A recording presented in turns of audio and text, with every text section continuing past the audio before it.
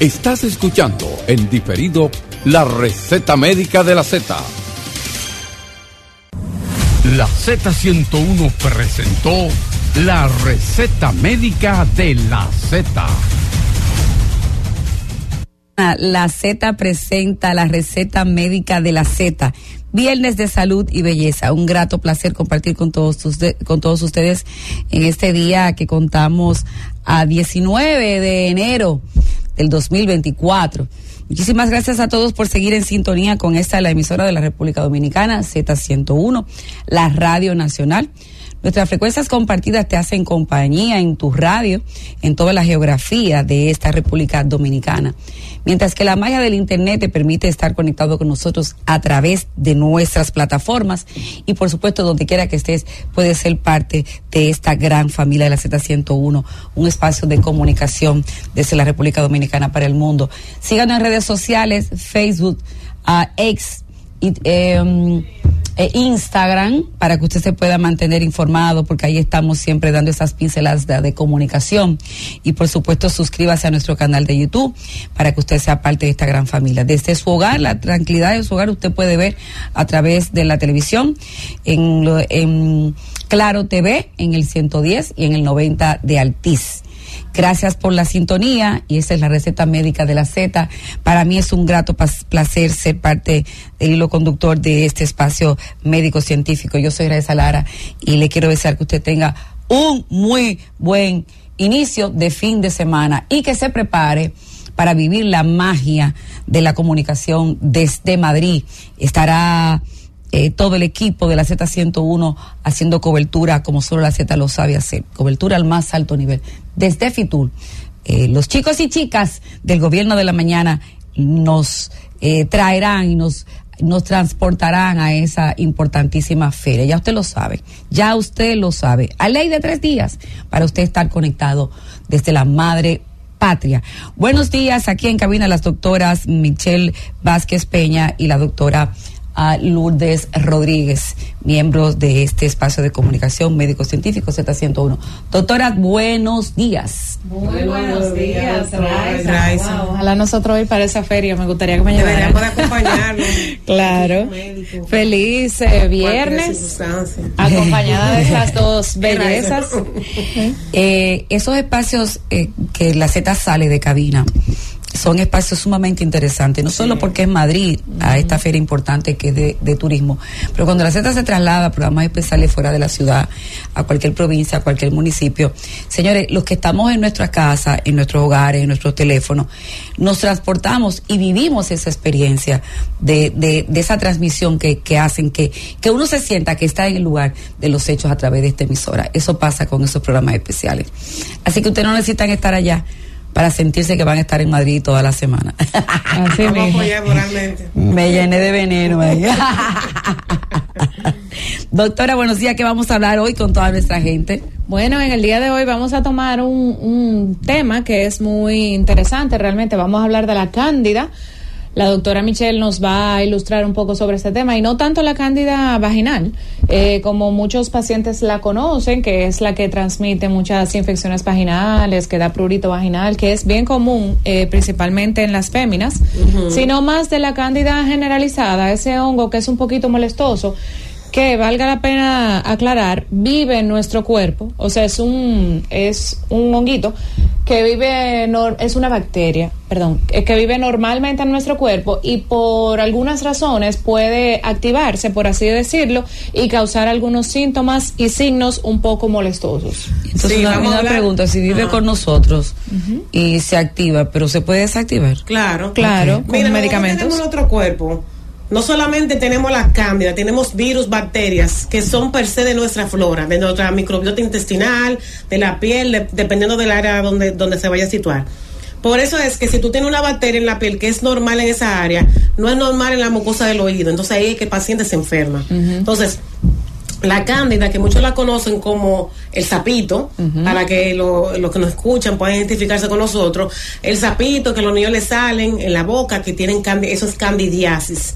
La cándida albicans es un hongo o levadura, el cual se manifiesta en nuestro cuerpo y está presente en el mismo de manera natural en más del 80% de la población.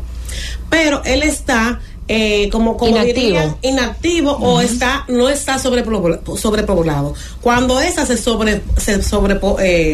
sobrepoblado, viene lo que es la condición de la enfermedad. Entonces, la podemos encontrar a nivel de la piel, a nivel de mucosa, a nivel de los genitales. Es más frecuente en la mujer porque sabemos que las condiciones a nivel de la mujer, a la mujer la anatomía de la mujer, ser para adentro, siempre tiene más sintomatología.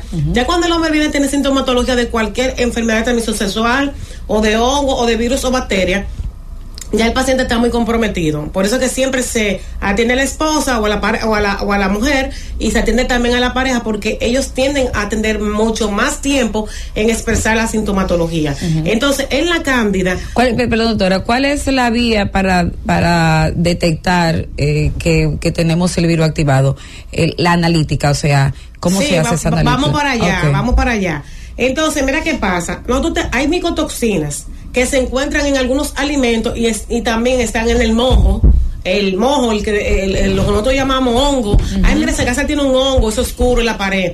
Eso son factores desencadenantes a que el paciente pueda tener este hongo, porque puede ser también inhalado, como puede ser también, por eso hablé de la piel, y a nivel gastrointestinal, que es la manera que nos vamos a enfocar más hoy, a nivel del tracto gastrointestinal, puede ser afectado. También es afectado también cuando hay exceso de lo que son las antibioterapias o exceso indiscriminado de los antibióticos. O de corticosteroides también, que bajan totalmente la inmunidad. Porque acuérdense que la cándida se alimenta de azúcar. ¿Y qué son los corticosteroides? Son azúcares. También algo controversial que puede estar asociado también no esta parte controversial, sino lo que voy a decir más adelante, asociado a los anticonceptivos, porque los anticonceptivos están ricos en estrógeno, y el estrógeno, que no es el natural, y se aromatiza y ayuda a hacer acúmulo de grasa visceral o cualquier tipo de acúmulo de grasa, y por ende a esos pacientes también que son diabéticos o tienen alguna predisposición a resistencia a la insulina, son factores desencadenantes, o donde podemos encontrar lo más común. Y también, por ejemplo, pacientes inmunodeprimidos, obviamente que su defensa corporal no está adecuada, y cualquier bacteria, cualquier hongo puede sobrepoblar, o sea, pacientes con lupus, VIH, etcétera. Todos esos pacientes que están inmunodeprimidos, cualquier condición, cualquier evento puede ser con mayor predisposición que cualquier otro paciente. Entonces, como yo dije, se puede difuminar y localizar en cualquier sitio. Eso blanquito que nosotros vemos, que se le dice sapito o cándida. Pero hay algo muy importante. Esta puede ser a nivel superficial, que pueda actuar en lo que es la piel y la mucosa, pero en casos más graves llega a difuminarse en lo que es el torrente sanguíneo. Y ahí es que viene la enfermedad. Claro. A nivel del torrente sanguíneo, cuando se disemina, ya hay una enfermedad que puede llegar a no ser reversible y me puede atacar a través de las linfas, que es la forma más virulenta de las cándidas. Puede llegar a lo que es el sistema nervioso central y se produce lo que se llama la candidialisis, que es la candidalicina, perdón. La candidalicina es la forma más activa y peligrosa de la cándida. Me puede afectar lo que son los macrófagos, o sea, el sistema nervioso central, la dendrita, todo el sistema neural. Entonces, ya el paciente está comprometido y tú vas a ver algunas sintomatologías que le vamos a hablar ahora, que te vas a dar cuenta por qué ese paciente tiene esos síntomas y por qué está afectado de una manera u otra. Pero para que eso se dé, hay unas proteínas que se llaman adhesinas invasinas, que aquí se hiere lo que es la cándida a esta proteína para que se coloque la superficie del epitelio gastrointestinal o a donde se va a adherir. Entonces, y así es más fácil su eliminación. No. Se adhiere y entra por ahí. Ajá. A nivel gastrointestinal. Okay. Hay un problema con la cándida, que no todo el mundo está pendiente a que el paciente puede tener cándida. Y se van a dar cuenta por los síntomas. Porque esto, aparte de lo que yo hablé anteriormente, que estaba asociado a los factores, está el uso indiscriminado de alcohol, de antibióticos, de esteroides, que ya lo hablamos, el sobrepeso, la mala alimentación, todo el lo embarazo que también. El embarazo, todas esas condiciones que son, aunque son fisiológicas, pero algunas son patológicas, me puede corroborar a que el paciente tenga una exacerbación de cándida, la cual es normal y está en silencio o está silente cuando yo no tengo la activación de la misma. O sea, que todos tenemos cándida de una manera u otra. Sí. Pero cuando hay una sobrepoblación hay una enfermedad. Eso es bueno que lo tengan claro. No todo el que tiene cándida o se le llama cándida, tú tienes cándida cuando tienes la enfermedad, pero automáticamente todos tenemos de una forma u otra alguna población de cándida. Ajá, y déjame decirte que realmente en el cuerpo no solamente vive la cándida, o sea, es su medio ambiente natural, sino también hay otras bacterias, como por ejemplo, en mi caso, que se da mucho, el Staphylococcus aureus, que normalmente vive en la superficie cutánea. Ahora, ¿qué pasa? Cuando hay, por ejemplo, alguna disrupción de la piel, o sea, hay alguna herida que no es tratada adecuadamente ni manejada limpiamente, pues entonces ella puede colonizar y ahí trae problemas de que puede traer una infección grave. Y es bueno recalcar que todas las infecciones, por más simples que la persona la pueda ver, o sea, por menos síntomas que pueda causar, se puede transformar realmente en una septicemia, o sea, causar problemas mayores y ser más difícil de tratar también. Por eso es que como dice, todo a tiempo tiene solución, y así siempre mismo lo decimos. Es importante destacar que la cándida, su abastecimiento y más importante en la alimentación es la azúcar. Y para poder estar multiplicándose y estar activa, me va o sea, en español, me va a comer muchísimos micronutrientes. O sea, vamos a tener deficiencia porque ella se va a alimentar de esos micronutrientes. Y por eso ese paciente me puede presentar deficiencia de micronutrientes, de hierro, de cobre, de magnesio, entre otros nutrientes, como el zinc también. Entonces, esto es para la supervivencia metabólica de la cándida. Sin esto, ella no puede estar... o sea, no puede existir esa cándida, pero como enfermedad. Entonces, cuando yo llego a tratarla, las primeras manifestaciones, como dice, hay una cura de cándida, esas manifestaciones van a ser como que usted se le va a ir al torrente sanguíneo o se le va a expresar, y usted va a tener crisis de migraña, dolores, deseo y antojo de dulce y demás. Pero primero, ante todo, vamos a hablar de los síntomas. Tenemos que dar una pausa ya. Ahora, son síntomas en realidad muy generalizados, tú sabes, o sea, que tiene que ser un médico muy experiente. El dominicano es muy dado cuando le sale una ñañara. Sí, lo primero que coge el vecino y dice, ponte un antibiótico, ponte esta crema. Entonces hacemos resistencia. Pero aquí hasta para la gripe se toma antibiótico. Ojalá que sea eso y no sea aceite de carro, aceite de y un invento de una hoja y todo lo demás. Sí. Porque así que somos podemos en vez de ayudar, podemos contaminar más y hacer resistente o multiplicar las bacterias que puede tener o los patógenos que puede tener el paciente en esa área. Nosotros hemos institucionalizado diciendo que Dios es dominicano y que está detrás de cada uno. Claro, Dios es dominicano. Esta isla, sin lugar a dudas. Hacemos una pausa, Cundo Camarera, ya regresamos. La receta médica de la Z.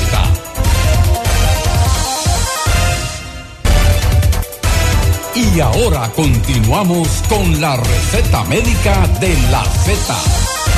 Salud y belleza. Vamos a hacer esta parte del espacio interactiva. Mientras las doctoras están conversando, siéntase en la libertad de interrumpirnos a través de la vía telefónica al 809-732-0101 para que usted pueda interactuar. Según las doctoras vayan hablando, ustedes nos marcan y yo voy a pasar sus llamadas automáticamente para que usted sea parte de este tema y pueda interactuar con las doctoras. Doctora, ya. Buenos días. Buenos días. Buenos días. Buenos días. Yo quiero saber si podrían abordar el tema del mal del domo, que es un problema de la piel. No entendemos. No, señor, su llamada, póngase el teléfono más cerca de la boca, un poquito más fuerte porque no lo estamos entendiendo. Ok, quería abordar el tema del mal del bowling. ¿De qué? ¿Del mar del qué? El mar del bowling. Del bowling. No, de Bowen. Eso es una enfermedad gastrointestinal, ¿correcto? Ah, ok, ya. No, de la piel. Bueno. Síndrome de Bowen. Ok, vamos a buscarlo y en ese caso vamos entonces a tenerla pendiente para una dermatóloga que lo aborde ya más profundamente. La doctora tienen otras especialidades, pero vamos a contemplarlo. Buenos días. Celular, por eso es dermatología. Buenos días. Sí, buenos días de San Francisco de Macorís. Adelante. No es el tema, pero son dermatólogos las que hacen. No, cirujana plástica y médico estético y funcional. Ok, pues está bien, gracias. Muy amable, ahí está.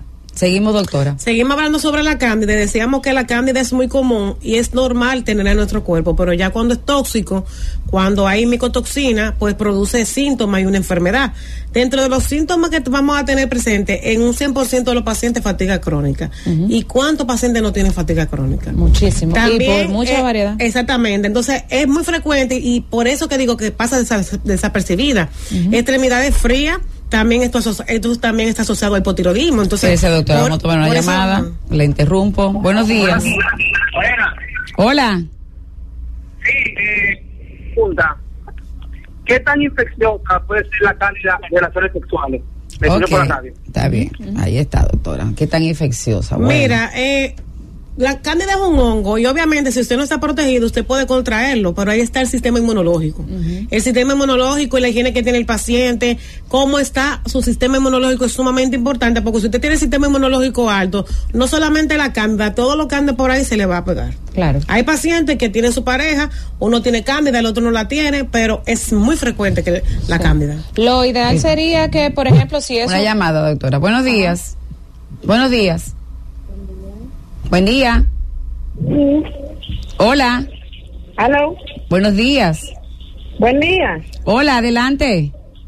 Mire, ¿qué tan afectada puede ser el estrés? El estrés, ok.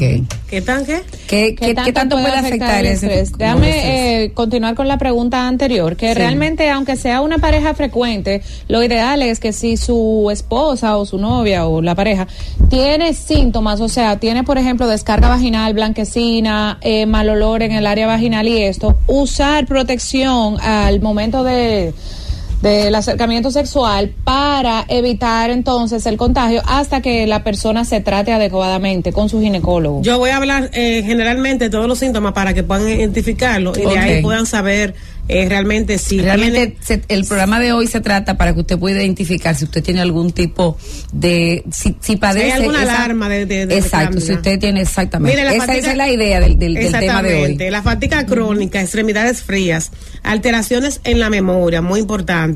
Niebla mental. La niebla mental está asociada a muchísimas condiciones, pero cuando sumamos muchos síntomas de esto, decimos, tiene cándida el paciente. Y no solamente cándida, puede estar asociado a sobrecrecimiento bacteriano y a colon irritable. Entonces, emisión frecuente, infecciones de vías urinarias recurrentes. Esas infecciones de vía urinaria que vemos que están a repetición y vemos la sonografía, no hay piedra, la vesícula, litiasis. También cuando hay dolor en el coito, que pensamos que son vaginosis bacteriana, que tiene algún tipo de enfermedad de transmisión sexual, no se encuentra. A veces los esposos piensan que la mujer está poniendo excusa porque no quiere tener relación al coito porque le da dolor. Y es la cándida activa que tiene la paciente. Depresión, asociado a un 94% a la depresión. Picazón de noche, si usted se baña de noche y luego que se baña y le pica mucho el cuerpo, eso es cándida por todos los lados. Acuérdense que estamos asociados y se alimenta de glucosa, de azúcar, que el paciente que tiene diabetes, muy probablemente, por no decir 100%, puede tener cándida. Trastorno del sueño, un 94%. Problema en el equilibrio, o sea, en la marcha. El paciente puede tener problemas en un 84%. Esas infecciones vaginales recurrentes. Haga un alto ahí, doctora, tenemos llamada. Buenos días. Buen día. Buenos días. ¿Cómo puede fortalecer el sistema inmunológico? ¿Cómo se puede fortalecer el sistema inmunológico? Gracias por llamarnos. Si continúe, doctor, le responde cuando usted termine con la lista de todos esos síntomas. Entonces, hablamos de... Ya yo estoy casi sintiéndome todos esos síntomas. Hablamos de niebla mental. Niebla mental quiere decir que usted está, por ejemplo, está haciendo algo y se queda en el aire. y dice, pero ¿cómo que yo no me acuerdo? Uy, eso pasa mucho. Y puede pasar en un nombre, porque hay personas que no son frecuentes fijando nombres y se hacen ejercicio para eso. Hay gente que dice, yo no me acuerdo de nombre de nadie, pero son cosas cotidianas que tú te quedas en el aire. El COVID trajo mucha niebla mental, eso es algo que hay que tener en cuenta, pero también en esta condición podemos tener niebla mental, mala digestión, antojo por dulce, porque es que se alimenta por dulce. Claro. Ese paciente va a tener cansancio, fatiga, anemia, porque todos los micronutrientes se lo va a comer el hongo, y va a causar también lo que es depresión, porque tenemos afectación también del sistema nervioso central. También un sabor a metal en la boca que puede tener el paciente, dolor a la relación y estreñimiento. Si el paciente tiene lo que es la cándida asociada con un colon irritable o con un SIBO, también puede tener episodios en la semana de estreñimiento y de diarrea. Por tener tanto tiempo en estreñimiento, puede tener episodios también de diarrea. Sigo hablando de los síntomas. Es importante saber que esos pacientes que tienen problemas con la pérdida de peso, o pacientes que tienen mucho estrés, como llamó ella, el estrés aumenta el cortisol, y el cortisol, la cortisona, me puede predisponer al cuerpo del paciente a tener cándida.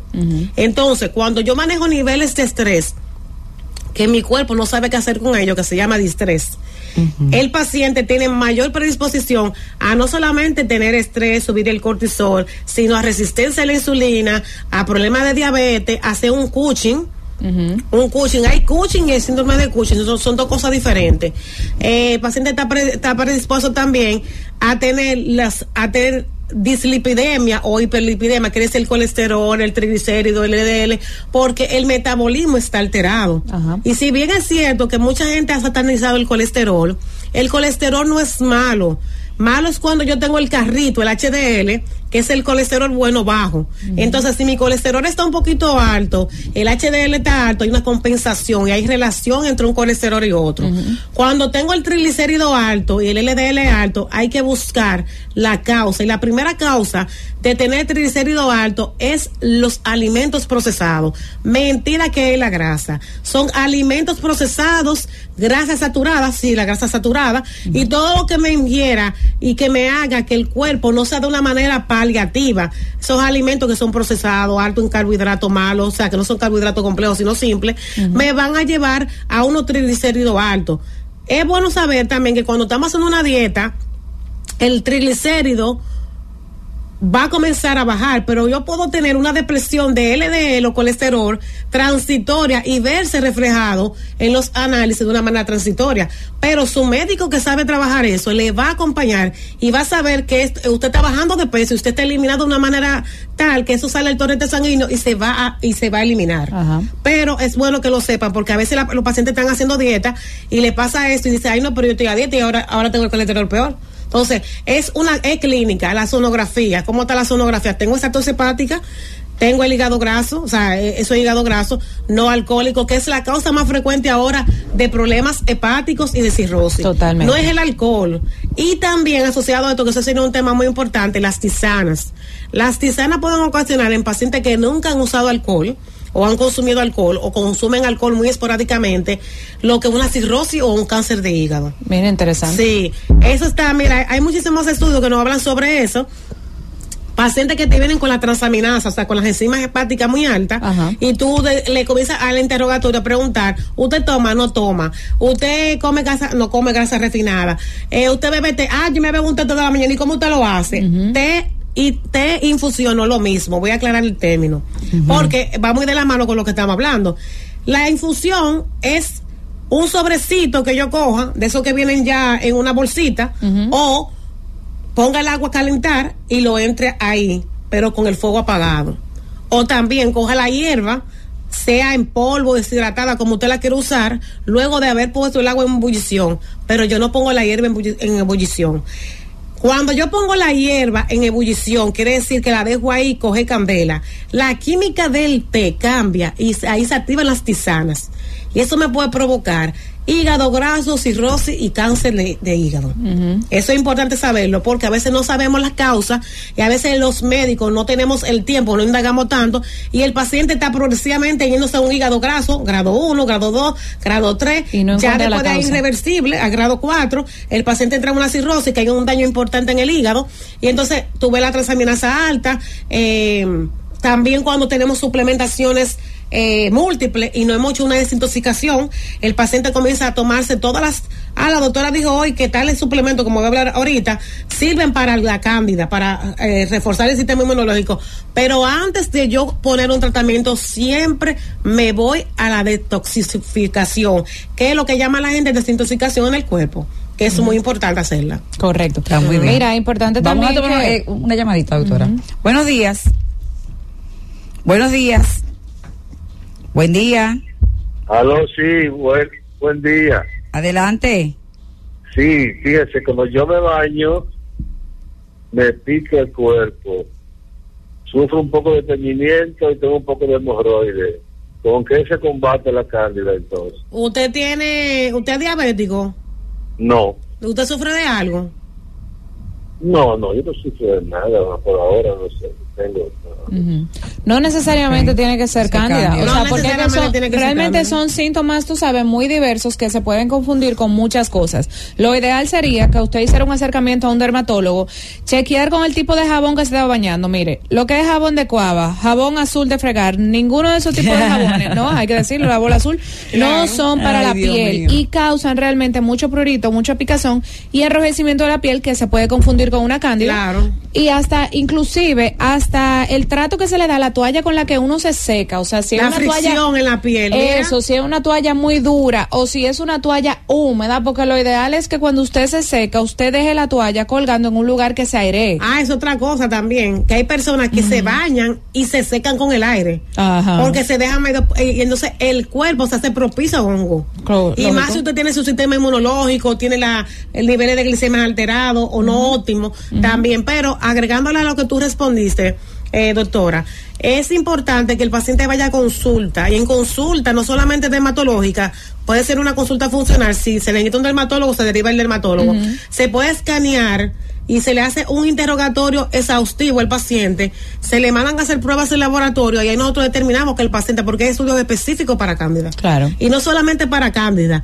Yo ahí haría una historia clínica muy exhaustiva y me daría cuenta si el paciente tiene solamente cándida, porque el paciente puede tener algún otro tipo de hongo, también asociado a cándida, y también algunas otras alteraciones, pero está todo lo que él dijo está asociado, incluso el prurito anal o la comezón anal, la hemorroide está asociado a cándida. Correcto. El paciente dice que le pica el ano. Así mismo. Doctora, ¿cuál es la analítica para determinar a esos síntomas que ustedes... Hay una prueba especial que se llama estudio de cándida, se manda afuera. Okay. Hay otro que son el estudio... Pero por la sangre, un raspadito de la piel, de la lesión. Hay un estudio que es por la sangre, hay otro que por la S. Hay uno que se llama una prueba de ácidos orgánicos dirigida a la parte nutricional. Pero es un estudio muy complejo en el sentido de la lectura, que solamente el médico capacitado en esa área sabe qué es lo que va a buscar.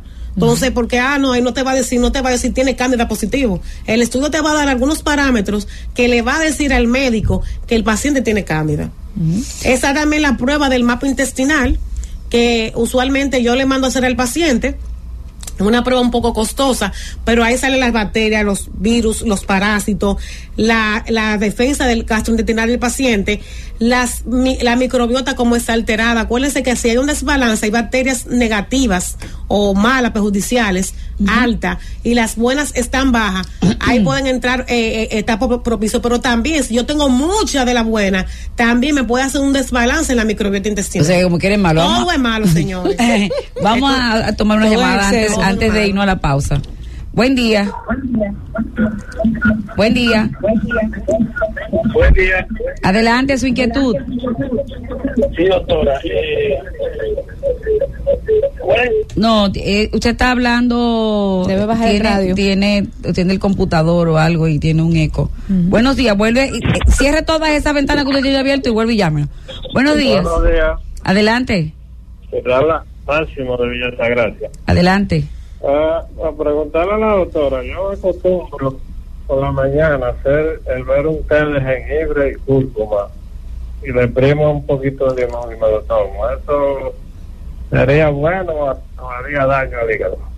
¿Qué? No hace daño si tú haces la infusión. Usted pone el agua a hervir. Y una pregunta, le echa la cúrcuma. Edad, señor. Su edad. Yo tengo 63 años. 63, ok. Mira, todo lo que él dijo, la cúrcuma, el jengibre y el limón son buenos para el sistema gastrointestinal y el sistema inmune. Pero el detalle está en cómo usted lo hace. Usted pone el agua a hervir, luego pone a reposar la cúrcuma y el jengibre y el limón lo exprime por arriba al instante que usted lo va a tomar. Eso es muy bueno para el sistema inmunológico. Además son 3 productos buenísimos. Sí, son muy buenos. Sí, y te ayuda con los gases, la cúrcuma natural, sí, que como el jengibre pero chiquitito, buenísima para cocinar. Sí, es muy buena, sí, da un color fabuloso. Ajá. Sí. Hacemos una pausa, ¿qué le parece? Hacemos una pausa, vamos a tomar esta llamada antes de irnos. Buenos días. Hola.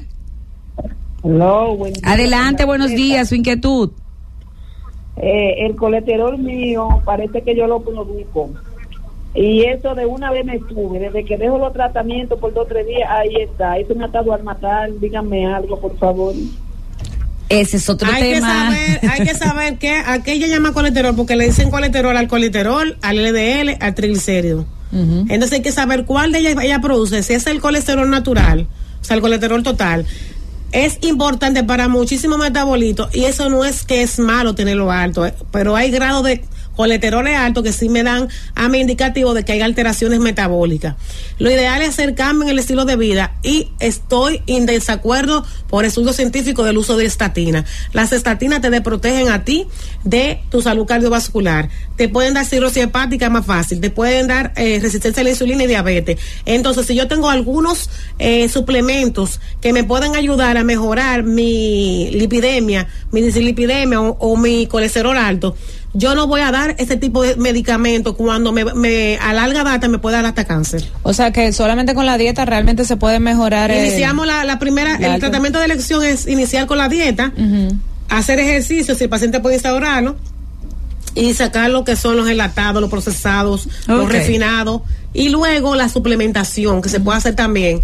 Y aunado a eso podemos unir lo que es la suplementación y una dieta de eliminación en el cual el paciente va a tener progresivamente un cambio de nutrientes en la misma según la etapa que esté el paciente. Bien. Hacemos una pausa, tras la pausa continúa esta su receta médica de la Z Viernes de Salud y Belleza. Ya volvemos. La receta médica de la Z.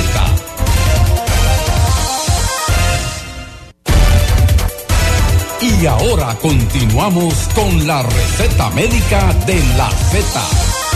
Salud y Belleza, 11:47 de la mañana, y seguimos conversando con nuestras doctoras de cabina, la doctora Michelle Vázquez Peña y la doctora Lourdes Rodríguez, quienes forman parte del staff de esta receta médica de salud y belleza de los viernes. Y ya las doctoras están abordando hoy un tema que pudiera parecer como insípido, pero cuando en el abordaje que están haciendo las doctoras es para que la gente pueda darse cuenta que quizás está teniendo esta patología y no le ha puesto la debida atención. Entonces de eso se trata el programa de hoy, porque muy recurrentemente puede tener una persona una afección de cualquier índole.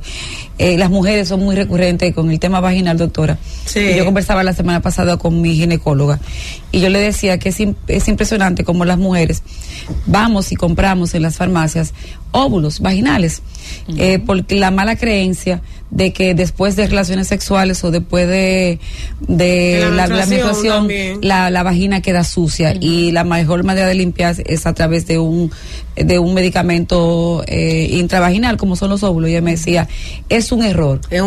La vagina es autogestionable. Tiene la capacidad de entonces mucha gente dice, tengo esta bacteria que usted dice, y van y compran un óvulo. Ajá. Pero hay gente que tiene una ñañara, una cosita, para ponerlo, y van y compran algo y nos hacen una prueba para saber cuál es la porque fulanita de tal subió una crema, claro, y que esta crema es buena sin saber los efectos secundarios que el paciente puede tener. Mismo. Y déjame decirte también, las duchas vaginales son súper peligrosas para lo que es la salud femenina, la flora, la microbiota en su parte íntima, claro, porque cambia realmente la microbiota, el pH, también el pH, claro, también lo que son los perfumes vaginales, que eso hubo un tiempo que estuvo muy de moda.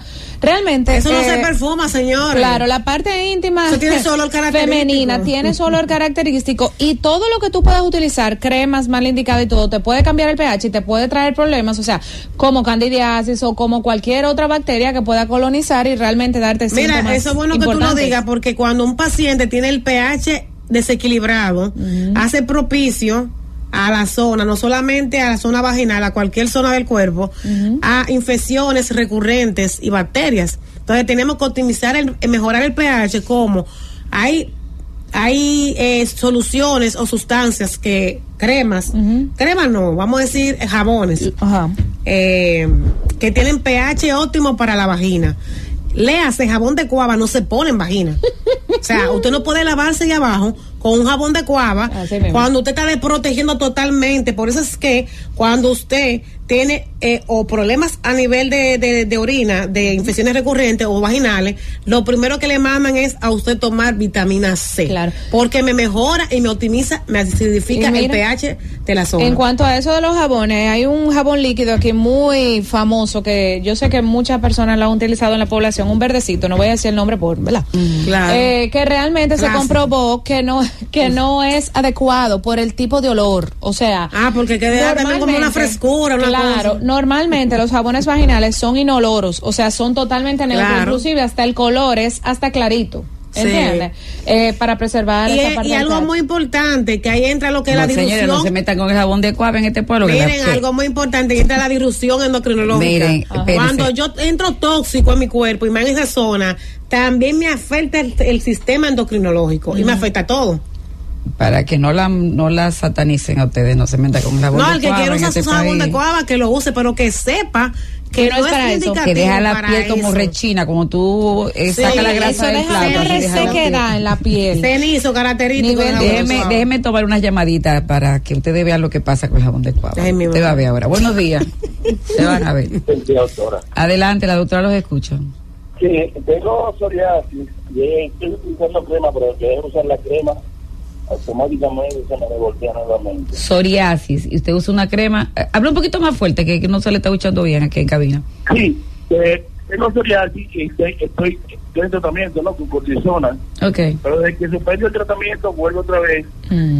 Y claro, se revoltea. Entonces me dicen que hay una inyección, una retroviral, buena para la psoriasis. Sí, okay. Sí, eso es verdadero. Realmente, tú sabes que la psoriasis, obviamente, eso no es una enfermedad que se cura, se controla. Entonces, tú dices que cuando tú dejas el medicamento, realmente se te vuelve a descontrolar la enfermedad, y es por eso mismo. Lamentablemente, como toda enfermedad, a nivel funcional, el paciente necesita buscar la causa. Una de las causas más importantes es que el sistema inmunológico está bajo y el estrés. Entonces, tenemos que controlar eso con suplementación, dieta adecuada, también la alimentación. Usted va a cerrar el espacio diciendo cómo fortalecer nuestro sistema inmunológico. Espérese, doctora, que tenemos una llamadita. La gente se activó. Buenos días. Buenos días, Eddie Santana de Barahona. Adelante, don Eddie. Sí, yo soy un hombre felizmente casado, pero a mí me dice que los hoteles y moteles, el jabón de cuava que ponen siempre.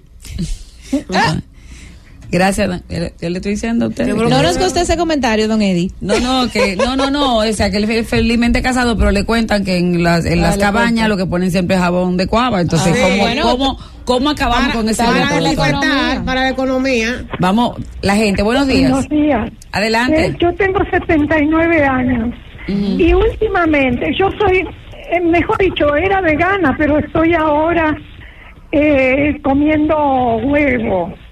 Y entonces ahora se me sube el colesterol, mientras gente dice que especialista que el huevo no eleva el colesterol. Okay. Está comprobado científicamente que el huevo no sube el colesterol. Hay que ver si usted lo está friendo, eso sí le podría sufrir el colesterol. Ella dice que ella era vegana y que ahora come huevo. Bueno, vamos a tomar este internacional. Las otras alimentaciones. Buenos días, tiene 79 años. Buenos días. Buenos días. ¿De dónde nos hablas? Adelante. A darte las gracias a ti, a la doctora. Sí. Hace varias semanas hablaron de que uno siempre tiene que hacer su examen físico y esas cosas. ¿De yo qué me fue? mandé, a las 2 días yo me mandé para el médico, hacerme un chequeo. ¿Que cuando hablaron de qué? Colesterol alto. Prediabético. Uh-huh. Y el colesterol alto. Okay. La doctora me dijo, José, ¿te me voy a medicar o tú pones de tu parte? Uh-huh. Digo, no, doctora, yo voy a poner de mi parte. En 3 meses, 46 libras, dejando arroz, todo lo que sea carbohidrato. Muy bien. Okay. Felicidades. O sea, que va a 46 libras en 3 meses, pero excelente, mi don. Es una variante. El colesterol, exacto. Exacto, estilo de vida, cambio en el estilo de alimentación. Vamos a tomar estas 2 últimas llamadas y cerramos el programa. Buenos días. Buenos días.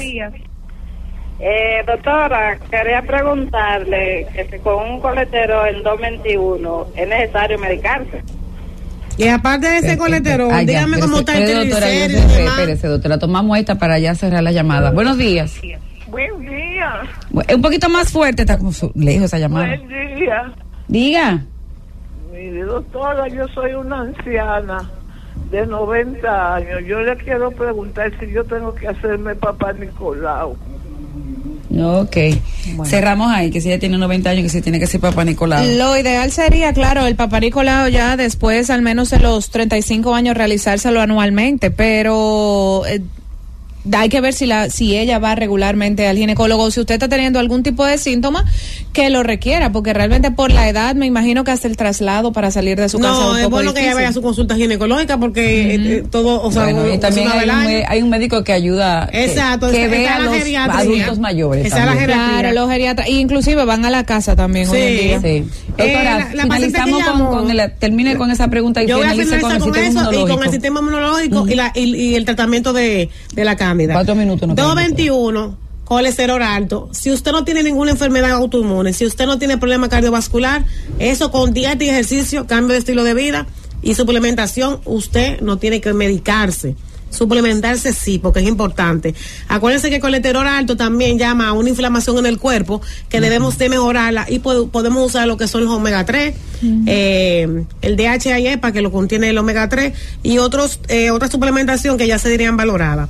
Con relación a la dieta y el tratamiento, la dietoterapia para cándida, se recomienda según la literatura los protocolos de 3 a 6 semanas con una dieta cetogénica o una dieta baja en carbohidratos, donde no contenga nada de levadura, de hongos, de maíz, de almidones, porque la cándida se alimenta del azúcar y de los almidones. También importante para el tratamiento de la misma, lo que es el tratamiento convencional, que es el antimicrobiano, que se usa, depende de la condición y de la recidiva de la cándida, porque puede tener recidiva y puede ser resistente porque tiene una capa que se llama película biofilm, que lo que hace es que no se rompa y evita que el antibiótico entre. Entonces también tenemos lo que son los tratamientos o los suplementos funcionales, en los cuales está el coco, el orégano, que se debe de usar de la manera adecuada. Está también otros tratamientos con la dietoterapia, que es un método que se lleva por 6 etapas, en el cual se van instaurando suplementación en el paciente según la etapa que tenga el paciente para eliminar y restaurar, pero también tenemos que, después que quitamos todos esos hongos o bacterias que también pueden estar ahí, tenemos que repoblar con buenas bacterias, o sea, con la microbiota, con lactobacilos, y evitar que vuelva a coger lo mismo con la alimentación y demás. Dentro de los tratamientos tenemos convencionales, tenemos esto, y también tenemos la insuflación rectal con ozono y vaginal. Entonces es bueno que sepan que evitar todo lo que los alimentos que me puedan, el mojo también, porque no solamente vienen por la parte de la alimentación, tenemos que cuidar la parte de la alimentación, tenemos que cuidar la parte de la exposición, también los esteroides. Si bien es cierto, a los pacientes con sinusitis le ponen corticosteroides para mejorarlo y antibioterapia, Resulta que la sinusitis está estrechamente relacionada con la cándida. Paciente con sinusitis, descartar cándida. Okay. Y he tenido muchos pacientes que van con síntomas de picazón, sinusitis y casi el 90% tiene cándida. Okay. O sea que hay que tener eso, un signo de alarma. Doctora, déjeme tomar esta que es internacional y me da tanta cosa porque nuestra comunidad siempre está conectada con nosotros en el exterior. Buenos días. Buenos días, Rafael Romero desde la provincia central. Adelante. Óigame, doctora, hemos estado confundidos por muchos años, porque siempre se ha dicho que cuando usted termina de tener relaciones sexuales, si se baña con jabón de cuava, queda totalmente limpio y sin señas de ningún olor de la otra persona. Creo que por eso lo ponen en los hoteles y por más económico también. Mire, realmente lo ideal sería antes y después de usted tener relaciones sexuales es ir al baño y orinar, ¿verdad? Lo del jabón de cuava. Gracias por escucharnos. Sigue conectado. Z